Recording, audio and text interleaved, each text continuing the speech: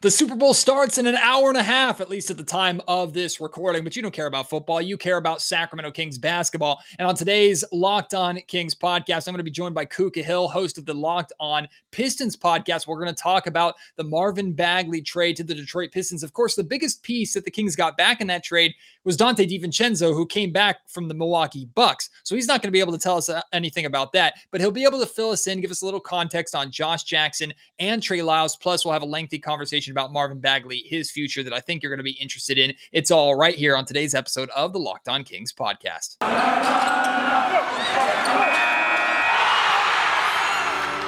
You are Locked On Kings, your daily Sacramento Kings podcast, part of the Locked On Podcast Network, your team every day. And now, ladies and gentlemen, it is that time for another episode of Locked On Kings. Hello and welcome into Locked On Kings, your podcast hub for Sacramento Kings coverage all regular season and all off season. If you're looking for in-depth analysis, game-by-game breakdowns, highlights, interviews with local and national experts, full coverage of your Sacramento Kings from January through December, this is the place for you, part of the Locked On Podcast Network. My name is Matt George. I am your host here. I've been a Sacramento sports media member for the last 7 years. This is my 8th season covering Kings basketball for ABC 10 News and Television here in the California capital. And yes, the Kings are 2-0. It's a glorious thing to say since they made their major trade, sending Tyrese Halliburton to the Indiana Pacers for a package including Domantas Sabonis. But that's not the only move that the Kings made. They finally traded away Marvin Bagley, a move that's been on the horizon for a while, a move that the Kings and Detroit Pistons have been connected in and with for a while. The Kings asked for Saddiq Bey for Marvin Bagley in a trade last season. Of course, the Pistons laughed and said no. Finally, both teams were able to get a deal done, and the Kings somehow managed to turn Marvin Bagley into Donte DiVincenzo, Josh Jackson, and Trey Lyles. DiVincenzo has played. The other two have not for the Kings. Of course, DiVincenzo, the sexier name out of that package that came from Milwaukee. But still, I wanted to make sure I got together with Ku Khahil of Locked On Pistons so we could talk about this trade. He can fill us in on the two relatively unknown players. Some of you might be familiar with Josh Jackson being picked one pick before De'Aaron Fox in the 2017 draft. But Trey Lyles, is he going to be anything, and can he be anything for the Sacramento Kings? We'll get the full, at least Detroit Pistons perspective and context on those two players. And I'll fill Ku in on Marvin Bagley, and we'll have a lengthy discussion about Marvin that I'm sure you're going to want to weigh in on, and you're going to want to hear as we finally say bon voyage to the Marvin Bagley failure of an era here in Sacramento. So without any further ado, please enjoy my crossover conversation with Locked On Pistons and Ku Khahil. Matt, thank you for coming on here and agreeing to doing a crossover episode, man. I appreciate it. Yeah, I'm glad we actually do have a legitimate trade to talk about, and I'm glad that Marvin Bagley ended up at one of the best landing destinations that I think for Marvin. And Ku, I actually have to start this off speaking to some of your Detroit Pistons fans and Locked On Pistons listeners, because I pissed some of them off talking about Cade Cunningham. Just a side remark about Cade Cunningham, that I didn't think that it was that big of a deal. I've barely watched Cade play, and I know that he's had some injuries, at least to start the season, but he's been playing very well recently. I said that he was not living up to expectations, and I just meant it as a side comment because he hadn't played for the entire season. But I guess I was wrong, and I pissed off Detroit Pistons Nation for that. Cade Cunningham is fantastic. You should all love and worship him. And I'm wrong, and I'm an idiot from Sacramento, so don't worry about what I have to say. You all good. Locked On Pistons listeners, you guys know you guys are very passionate and hardcore with you guys' fandom. So give my guy Matt a break. He wasn't trying to, throw any ill will towards Cade Cunningham. But I'll let you go first, Matt. We'll talk about the guys you guys got first. So you can go ahead and start it off. I'll let you take it from here. Any questions or anything you want to ask about Josh Jackson or Trey Lyles? Yeah, kind of the harsh reality of this trade is that the best and main piece that the Kings wanted in a Marvin Bagley trade didn't come from Detroit. It came in the end from Milwaukee getting Donte DiVincenzo, who the Kings have targeted for a couple of seasons. The Kings had a sign and trade in place when Bogdan Bogdanovic was a restricted free agent to go to Milwaukee. And of course that fell apart. And DiVincenzo was supposed to come back to Sacramento, and he's an ideal fit type player for what the Kings have been looking for, even though right now he's battling back from injury. But obviously, we're not here to talk about DiVincenzo. We're here to talk about both Trey Lyles and Josh Jackson, both of which did not play in their first opportunities with the Sacramento Kings in their win over the Washington Wizards last night. And I'm curious if the two of them are just expiring deals that the Kings are going to wave goodbye to at the end of the season. I imagine Trey Lyles is more than likely that. But Josh Jackson is who I know, if there's anything to be curious about from that Pistons package, it's Josh Jackson, who of course was selected one pick ahead of De'Aaron Fox in the 2017 draft. The Phoenix Suns taking Jackson 4th overall, the Kings taking Fox 5th. And he's on his 5th team now, the Kings being his 5th team. So obviously things have not worked for him. He's even spent some time recently in the G League. So he is still a young player. He's still an exciting player and a player that could potentially help the Kings going forward. So I'm just curious, Ku, your overall, synopsis of Josh Jackson's time as the Detroit Pistons and how much you think he has to offer a team like the Kings or any team at this point in his career. Well, a lot of us love Josh Jackson here, obviously, because he's from Detroit. He was a Detroit kid. So we all very much like Josh and wish him the best over there in Sacramento. Hopefully he can put some good games together and stretch, a good stretch of games and is able to resurrect his career somewhat. So what Josh is going to give you guys a lot of like flashes. You guys are going to think you guys have something because he's capable of putting together a few games here when you're like, okay, I can see why he was drafted 4th overall pick. He's really good at getting to the basket. He's explosive. He can get to the rim and finish over guys. He can draw fouls. When he's assertive defensively, when he's actually paying attention defensively, he's actually a real impact defender if he wants to be. The problem with Josh has been, for at least when he was in Detroit, when he first signed to Detroit, the first half of the season, he was playing extremely well. It looked like it was a slam dunk signing. He had done resurrected his career, but the main issue with Josh is his decision making.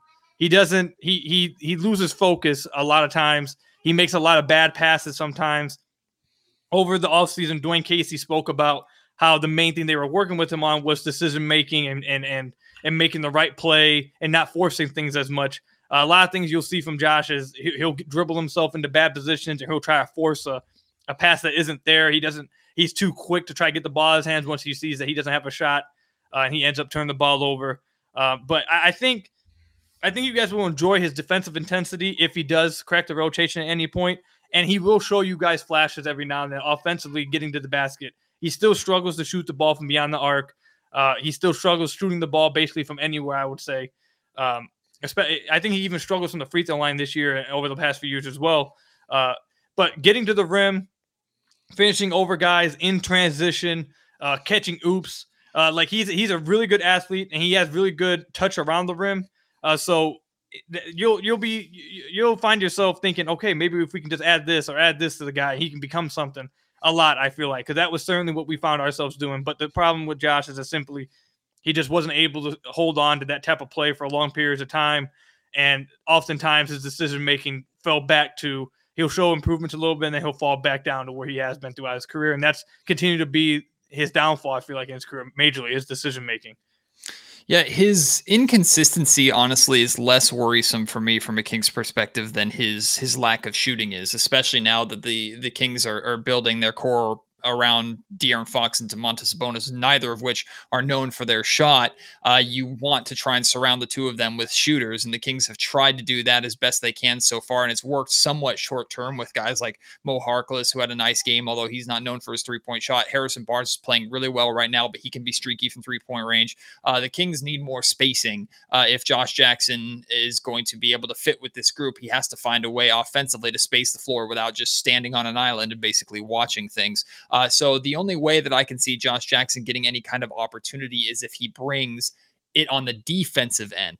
And so what do you think about Josh's ability to make a immediate impact defensively? Is that an area that needs more work, an area that you think he could solidify a role here in Sacramento? Because if he's not able to do that, I can't see any opportunity for him to get much playing time other than garbage time minutes on this team for the rest of this season.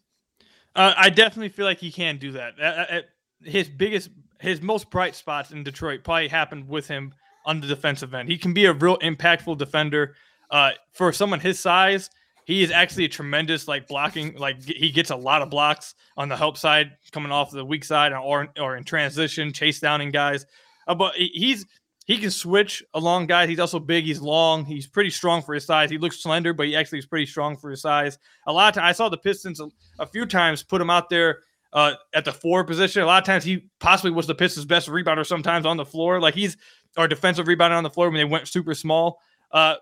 He's incredibly physical on the defensive end. He's not afraid to get into guys. That's kind of his personality too. You'll see that rear its head every now and then. I don't know if you guys will enjoy it as much, but we enjoyed it here in Detroit. We liked seeing that. But definitely defensively, I feel like he could probably help over there. If he remains focused and he knows that's his role and is given a clear role, he can make an impact defensively, not just as an average defender. I think he actually could be a plus defender for the Kings if he's given that type of role and he knows that's what he needs to do, get on the floor. Because he's able to get into the passing lanes. He's able to play strong with guys who are bigger than him. He's able to make impact plays on the weak side with blocks and transition. And he's also, when you need him to, if you need him to get on the glass and try to help you guys up there, he's able to do that too. He's not afraid to get into guys and start getting physical with dudes. He likes doing that. So I think he's able to do that. It just comes down to, is he willing to? Yeah, to me, he just seems like an extremely low risk, high reward player, which might be enticing for Sacramento. But if they're going for a play-in / playoff race where every win matters at this point for the remainder of the season, I just don't know what opportunity that he gets, but we'll have to wait and see with that. I do know that he's being paid $5 million this year. He's an upcoming unrestricted free agent. Only 24 years old, will be 25 this after he signs his next contract. So he fits timeline-wise with this Kings core of Fox and Sabonis, who are both 24 and 25. In terms of his value and his market, do you think Josh Jackson is going to be one of those guys that is a minimum type signing that the Kings could get for super cheap this summer? Do you think that he'll have a market that teams will try to take a flyer on him? I can't see him making more than $5 million of what he's making right now. I imagine it's going to be less. But what do you think the market is for Josh Jackson and how the Kings should potentially approach that this upcoming summer? I think the quick answer is I think he doesn't make anything more than what he's making now. I could see him making basically between $3 to $5 million again, possibly a 2-year deal with like a team option on the second, something like that. I think basically what he got from Troy Weaver, what was it like now, 2 years ago, almost 2 years now. I think that's exactly the type of deal he'll get. Whether he gets a mark from other teams, I'm not sure. He's just so inconsistent, and I'm sure some team would probably want to. He's a 4th overall pick who shows flashes every now and then. I'm sure maybe a team would willingly take a chance on him, but he's just so inconsistent. I don't think you guys will have any trouble if you guys want to bring him back for that price. I don't think you guys will have any trouble wanting to or getting that done.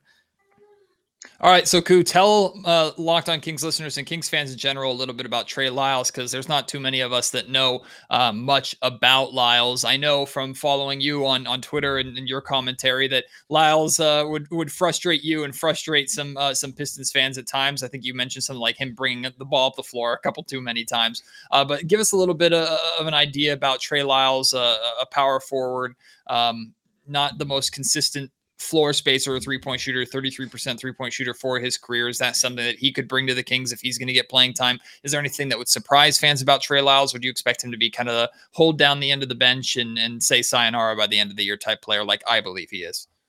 I don't think you guys are going to like Trey Lyles. That's all I'm going to say. I think – so the thing with Trey Lyles is he's not a very good three-point shooter, but he'll take them. He's an awful passer. He's the one guy who I tweeted this out a few months ago after watching him for like 3 weeks.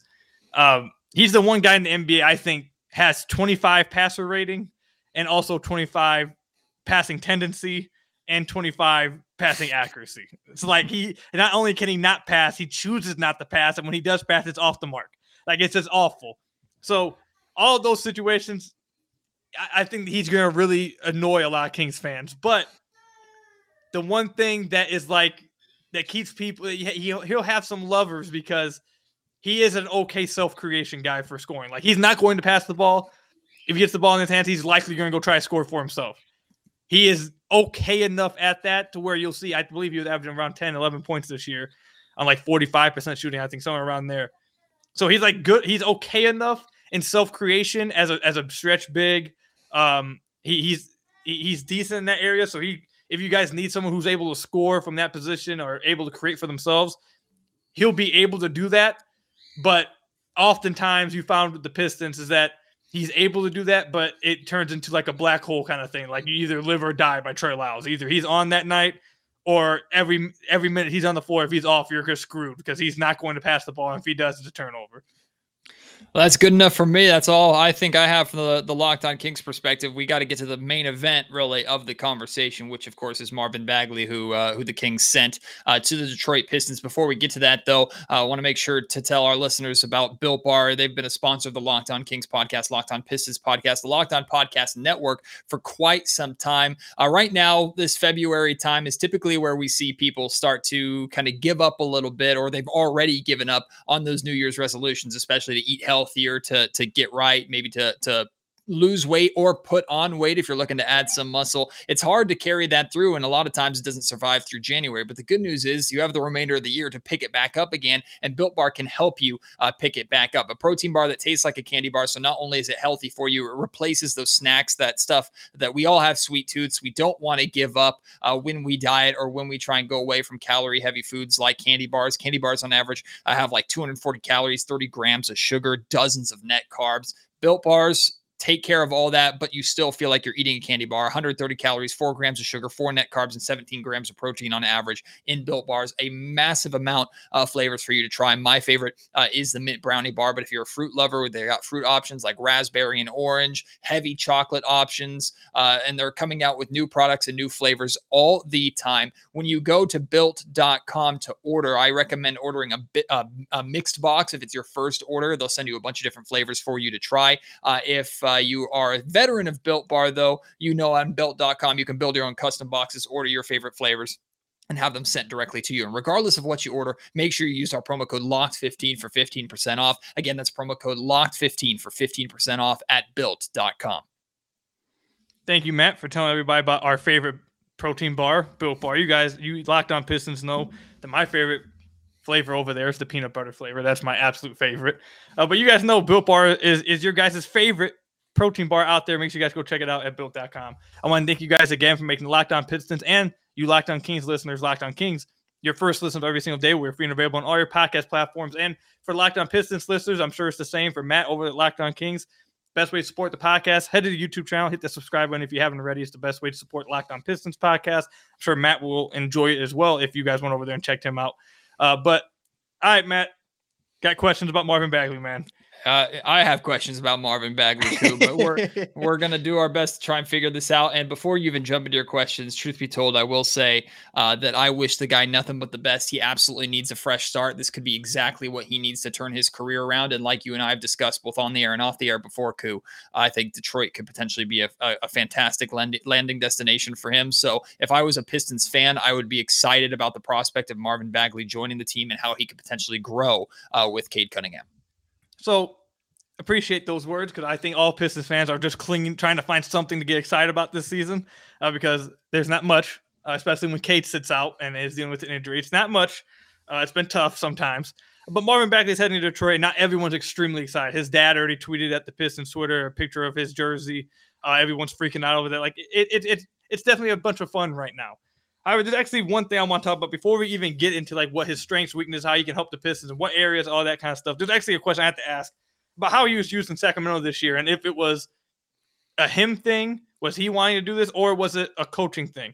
And the thing I want to ask about mainly, I went to his synergy chart when he traded to the Pistons, and his most used play type by, I believe, double the possessions of the next one was spot up shooting, and he's shooting 24% from deep this year.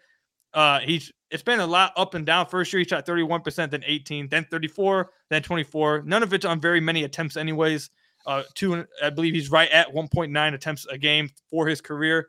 But it sounds like from what I've talked to some other Kings people and from his synergy chart, he spent a lot of his time. Actually, I had one of your Locked On Kings listeners comment on one of my videos like last week and say, hey, Kings fan here, I really hope Marvin Bagley works out. I pray you guys don't plant him in the corner like we did. It was wasting his development the last 2 years. So speaking of that, was that something that Marvin wanted to do? Was that something he was not being aggressive and he just stood in the corner and he was just, not being a part of the offense? Or was that a part of like the offensive system, him being in that corner, and that's what the coaching staff wanted out of him?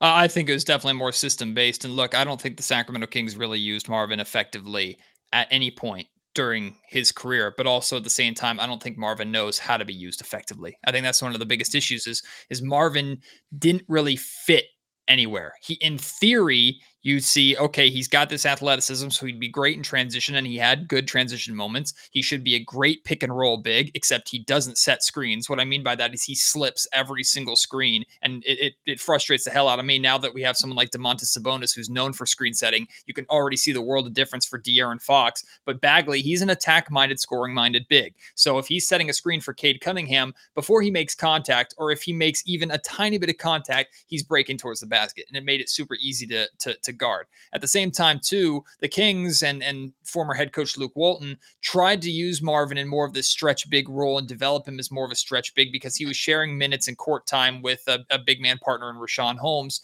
who outplayed him, who deserved that starting spot, and who was far more effective on the inside, far more effective in the pick and roll. So if Marvin was going to get playing time, especially as a starter, which he and his camp and his family have been clamming for and really bitching about since he came into the league, which that was at the time head coach Dave Yeager, who believed that he was a bench player.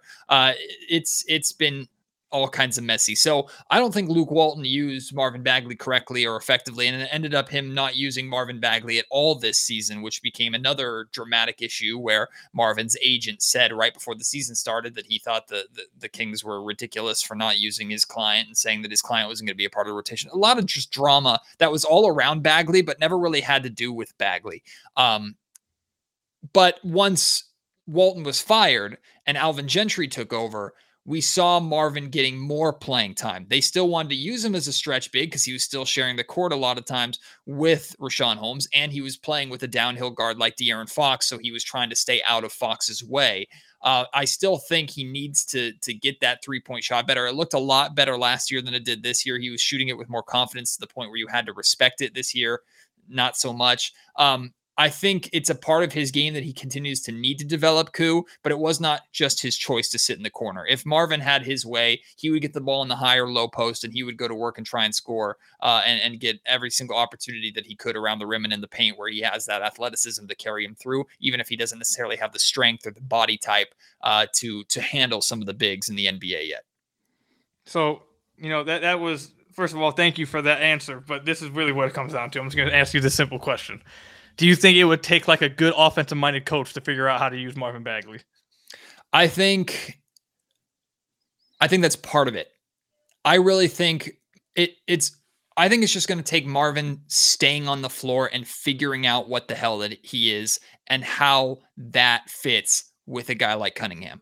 Like that's really what it takes. Like if I'm Dwayne Casey, I'm throwing Marvin Bagley out there as a starter for the remainder of the season, every single game, letting him play alongside Cade and whoever else, and consequences be damned. If you lose games, who cares? Hopefully Bagley is able to stay healthy enough to be able to do that, and that's the major question mark. That's why he's been so behind in his development, is because of the amount of time he's missed. He's never really been able to get into any kind of rhythm. When he did, especially his rookie season, he came off the bench and he was a impactful player in that second unit. He's capable of putting up, and I've told you this before, he's capable of putting up like 15 points and 9 rebounds or 10 rebounds for the remainder of the season if he gets the playing time and if he stays healthy. But will those be an efficient 15 and 9, 15 and 10, or will he be tunnel visioned on offense and kind of have a Trey Lyles type mindset where he doesn't really pass? That used to be a big problem with him that he's gotten significantly better at. He did much better at actually scoring in the flow of an offense versus stopping the flow to get his. So really, it simply comes down to you need a coach that is going to know and figure out how to use him. That's extremely important. But it's also going to take Marvin playing consistently enough for a coach to know how the hell to use him, if that makes sense. So throw him out there. If he can stay healthy, kind of see what you got. That's what I do for the remainder of the season. And that was not a strategy that the Kings, who are looking to try and win basketball games, could really afford to do. So for Locked On Pistons listeners, you guys know why my voice sounds so low. I'm terrified, man. I'm so terrified. Dwayne Casey's already talking about playing with Isaiah Stewart at the 4, and it has me just petrified that they're just going to put him in the corner. And if they do that, I'm just going to be so depressed, because the Pistons offense over the last few years has just featured anybody who's a non-shooter, go to the corner. You go back to Stanley Johnson, you go to Bruce Brown, Killian Hayes, Sekou Doumbouya. All for the last few, anyone who is the non-shooter on the team, they go stand in the corner, and there's no kind of movement, there's no kind of sets, there's no kind of backdoor cut or drawn up backdoor and cuts. There's no, like, nothing else. You just stay in the corner. So I am literally sitting over here praying that Dwayne Casey does not do that. But my biggest concern is not Marvin Bagley being able to do something on the floor, being able to be impactful himself or want to be impactful. At least so far, we haven't seen him play. But that's not my core concern. My core concern is that the head coach that he just came to probably won't be as good, or it might even be worse for him than the coach he had when he was with Sacramento.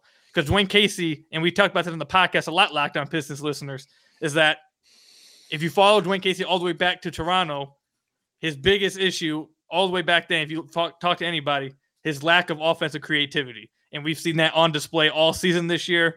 So if that's going to continue to be an issue and he does not find a way, especially with the Pistons choosing to keep Jeremy Grant, if they don't find a way to not put him in the corner, I'm going to cry for the rest of the season. And this will be a waste of a trade, in my opinion.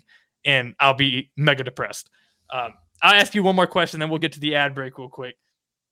I see Marvin, and like I said, he doesn't have very much sample size to go off of anyway, because like you said, he's been hurt so many times, so he hasn't really had that much of a sample size this season. I know he has an ankle injury that he was nursing before he got traded. I don't know if that was like a James Harden type of hamstring, or I'm just sitting out because I'm about to get traded, whatever. But he has had injuries, like you've said, so not much to go off of. But you talked about this in the last time you were on here. His second most used play type is offensive putbacks, and he's in the 87th percentile, which Synergy ranks as excellent. You talked about in the last podcast when you came on here like 2 weeks ago that he's extremely explosive around the rim, and he has that quick second jump that allows him to get up on offensive rebounds or putbacks on his own misses, etc. I think, personally, that if the Pistons utilize him correctly, I would want him in pick-and-roll situations, possibly try to develop him as a lob threat, or have him feast off dump-offs and let him explode around the rim and use his length and his athleticism around there to get him easy stuff. Don't ask him to do too much self-creation.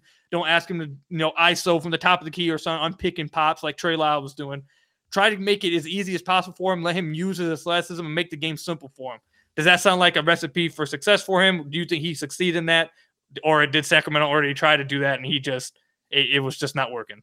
See, if I were the Pistons, I'd see, and I'm not saying this is the recipe for success at all, because none of us know with Marvin at this point, but I would put him in as many pick and roll opportunities with Cade Cunningham, pick and roll, pick and pop, have the two run action together and see what works and what doesn't. See if Cade can bring the best out of him, because Tyrese Halliburton was able to build some sort of chemistry with Marvin to where Marvin looked like a competent pick and roll player at times. But again, like I said earlier, Marvin also will sometimes make too eager of a decision to where his defender doesn't even have to leave him or bother about going over or under a screen, or the guard defender doesn't even have to bother because they know that Bagley's going to attack and the screen's not going to be that effective. So it ends up just being meaningless, useless. And that was something that frustrated the hell out of me with Marvin's time here in Sacramento. But a lot of his points and a lot of his success too is just going to be cleanup crew, like being that guy that can use his athleticism to make up for a lack of strength, to get position around the rim, in the paint, get tap-ins, get offensive rebounds, second chance points. That's where Marvin, I think, is at his best right now. And that's just because he doesn't have to have a high basketball IQ to do that. He can just rely on his raw athleticism.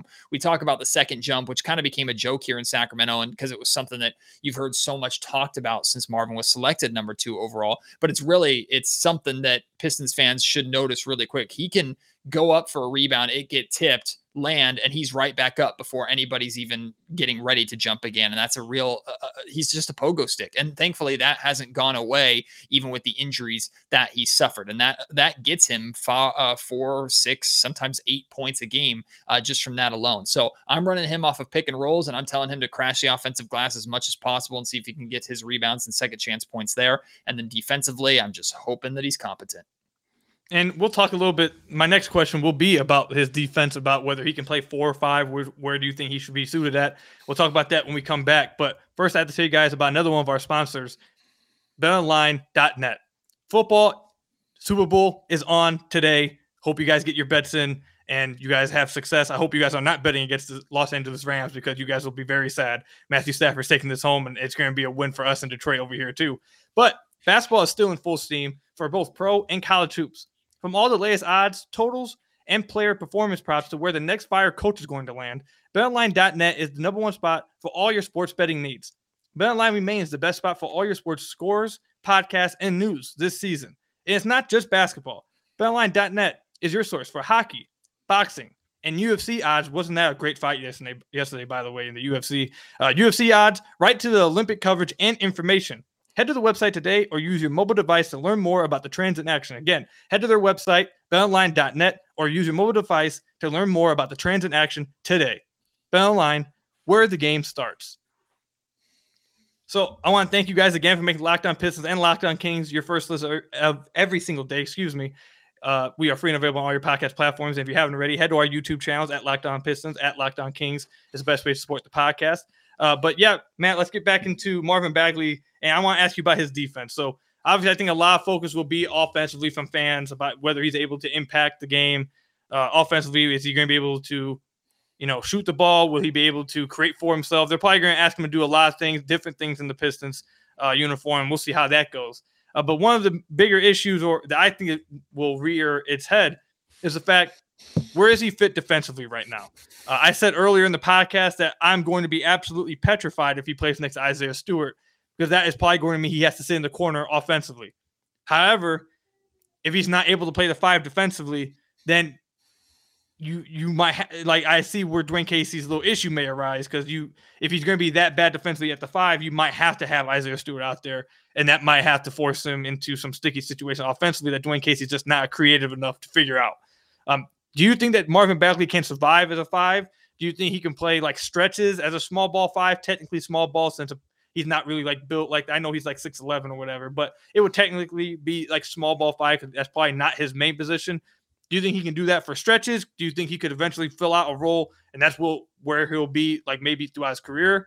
Or do you think he'll eventually find himself at the 4 and just really stay away from the 5? See, there's still a lot of people in Sacramento who do believe that Marvin's natural position is the 5. And he played it in stretches, but never that much. And I think a lot of that has to do with the fact that the Kings didn't really have a good floor spacing 4 to pair with him. If Marvin were to play in Detroit with a good floor spacing 4, then I think a 5 is an appropriate position for him, because defensively, honestly, Ku, it's not going to matter. Marvin is never going to be a good individual defender. I would say he's never going to be a fair individual defender. He's not good on defense. He can be decent enough as a team defender who can rely on his athleticism to make plays every now and then to justify being on the floor. He can outscore his opponents. However, one thing that the Kings did all the time, this wasn't just with Marvin, this was their defensive philosophy. And the Kings have been a disaster defensively for a decade. They switch everything. And Marvin would get switched onto guards and they would torch him nightly. Marvin got better from last season to this season as a defender, but that doesn't really mean anything when last season he was one of the worst defenders on the planet. So he has improved. His instincts are getting better. He's getting more comfortable just with the playing time, but he's still not great. So if the Pistons are going to take a flyer from the Sacramento Kings School of Defense, that is to say there is no school, it's terrible and everybody gets a diploma, he'll switch on everybody and he'll continue to be bad. And I almost felt bad for the guy sometimes, because he's athletic enough to not get blown by guards, but they also don't fear him. They would shoot over the top of him and make everything. The amount of confidence that a guard has when being guarded by Marvin Bagley is the same amount of confidence they had being guarded by Buddy Hield. So it didn't freaking matter in Sacramento anyway. So I wish Marvin the best. I think he can turn into, like I said, a team defender that is fine, that is okay, that it does not kill you, is not necessarily a liability. But if it's as a 4, if it's as a 5, it doesn't really matter, because Marvin's never going to be able to do it by himself.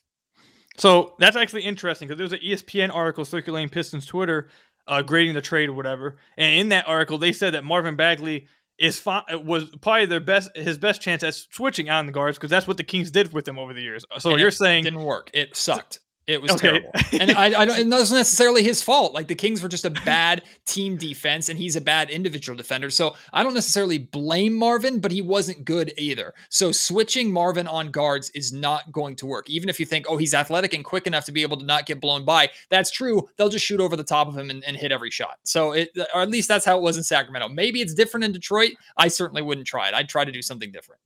So would you encourage playing drop coverage with them then when they go into the pick and roll? You think he could play better in that scenario? I'd give it a shot. I'd try everything. Honestly, I'd try everything and see what sticks with him and what doesn't. And you're just basically the cop-out answer with Marvin is you just have to rely on his athleticism for everything because his athleticism is up here and his basketball IQ comes up a few notches and then drops when he misses time and then comes up and drops when he misses time. That's how his career has been. Okay. All right. Well, the Pistons do have Kelly Olynyk on the team, and he could possibly play the 4. And in that case, if they want to run Marvin Bagley at the 5, it would definitely be interesting to see. I'm just want whatever the Pistons do, as long as it gets him around the rim. That's all I want him to be around. I don't want them making him spot up. I don't want him having to sit in a corner. I don't want him. I honestly, they can try whatever, but from what I've seen about him, I think they need to try and make it as easy as possible on him and make it just, listen, we're going to dump it off to you, dunk the ball. You're going to get rebounds. You're going to roll the rim, catch these lobs. Like, we're not going to ask you to go out there and have to do everything offensively and don't want you to have to do self-creation, whatever. If you get a mismatch, we'll feed you. But we're going to try and make this thing easy as possible for you. And I'm extremely excited because I think they have 2 guards who will absolutely make that happen for me, Killian Hayes and Ku Khahil. Both of them have been absolutely begging and praying for an offensive big who is not only athletic and possibly can catch lobs, but is any kind of offensive threat so teams actually respect them and can't just double them on drives and block them at the rim. So I'm excited for it. I can't wait to see it. Hopefully it goes well. And definitely we're extremely excited for it over in Detroit. You got any questions left about Josh or Trey Lyles you want to answer before we wrap it up? No, I actually have a question about Marvin Bagley, though, because his contract situation has been something that we've talked a lot about here. And I actually think it's going to be fun to watch Marvin in a situation where he's not playing with pressure anymore. Now, he could be playing with some pressure still because he's still trying to prove himself and he's trying to get as much money as he can this upcoming offseason. So I'm not saying he's pressure free, but compared to being in Sacramento where you were selected number 2 overall, like that's gone. The Pistons don't care about that anymore. To the Pistons, he's just a guy that they got in kind of a middle of the road trade. To Sacramento, he was a number 2 overall pick that would never live up to Trey Young and Luka Doncic. So he's shedded that skin a little bit, and I'm excited to see if he can play a little more freely now because of that. That being said, Ku, we've talked a lot about on your podcast that if Marvin plays less than 2,000 minutes and starts less than 41 games, that his $14 million qualifying offer would be cut in half to 7. I imagine that's going to be the case. I can't see him. If he started the rest of the season for the Pistons, I still don't think he'd hit 41. I could be wrong there, though. So he's not going to reach that. And his qualifying offer is going to be cut in half. I imagine the Pistons are really without hesitation going to offer him that $7 million, but I wanted to check in and see your thoughts on that, if that is the case, or if they think that potentially taking the risk of allowing him to test free agency and get a less offer, get less money than $7 million that they can then match. I'm interested to see what the thought process is, at least in your mind, of how the Pistons are going to approach this offseason with Marvin. Well, Troy Weaver was interviewed today. That's the Pistons GM. And they asked him about his qualifying offer and signing Bagley in the offseason. And Troy Weaver said, quote unquote, the qualifying offer was the least of our worries when we traded for him. So, I mean, that could also just be like a bunch of coach speak. I'm assuming it probably is. He's just like saying the right things, whatever, to the public. But I do think that there's probably some truth to that because I don't think they would have made this trade because he was also then asked later on, like, why did you trade for him now instead of just waiting to the offseason and try to sign him? He said he wanted to get the look at him for the rest of this season to see if he would fit this team. And if he does, they'd like to bring him back. So I actually think that's the truth. I think they signed him here or traded for him as long as everything. And you mentioned something earlier in the podcast about his family and his agent, whatever. And Marvin was actually asked about that, his first presser here today. Man. And he said, like, listen, my dad's just a fan. You guys, all my teammates, I've been a good teammate. I'm just here to try to play basketball and improve and all this stuff. So he has been a good teammate. He has been a good teammate. Okay, that's fair. But yeah, I think as long as like that stuff doesn't rear its head or that becomes an issue and he continues to play hard and shows that he can fit and he can be a good player, I think the Pistons are signing him back in this offseason. I don't think they're too worried about it. I think that was their intention. I don't think they would have traded for him if they weren't going to want to sign him back in the offseason. He's going to get a lot of run here. He's going to get a big chance to show that he should be here. And like I said, as long as that off-the-court stuff doesn't rear its head and he continues to play hard and he plays well, I think it's near 100% chance they just bring him back. Appreciate Ku for taking the time to join me here for that crossover episode. Check out all of his great work with the Detroit Pistons. I'll be paying attention to the Pistons for the remainder of the season. And as long as Marvin Bagley is a Piston, I'll be paying attention because even though we no longer have an emotional investment in Bagley and there's no longer a Sacramento investment in Bagley as the number 2 overall pick, I'm still rooting for the guy. I still think that he can be something.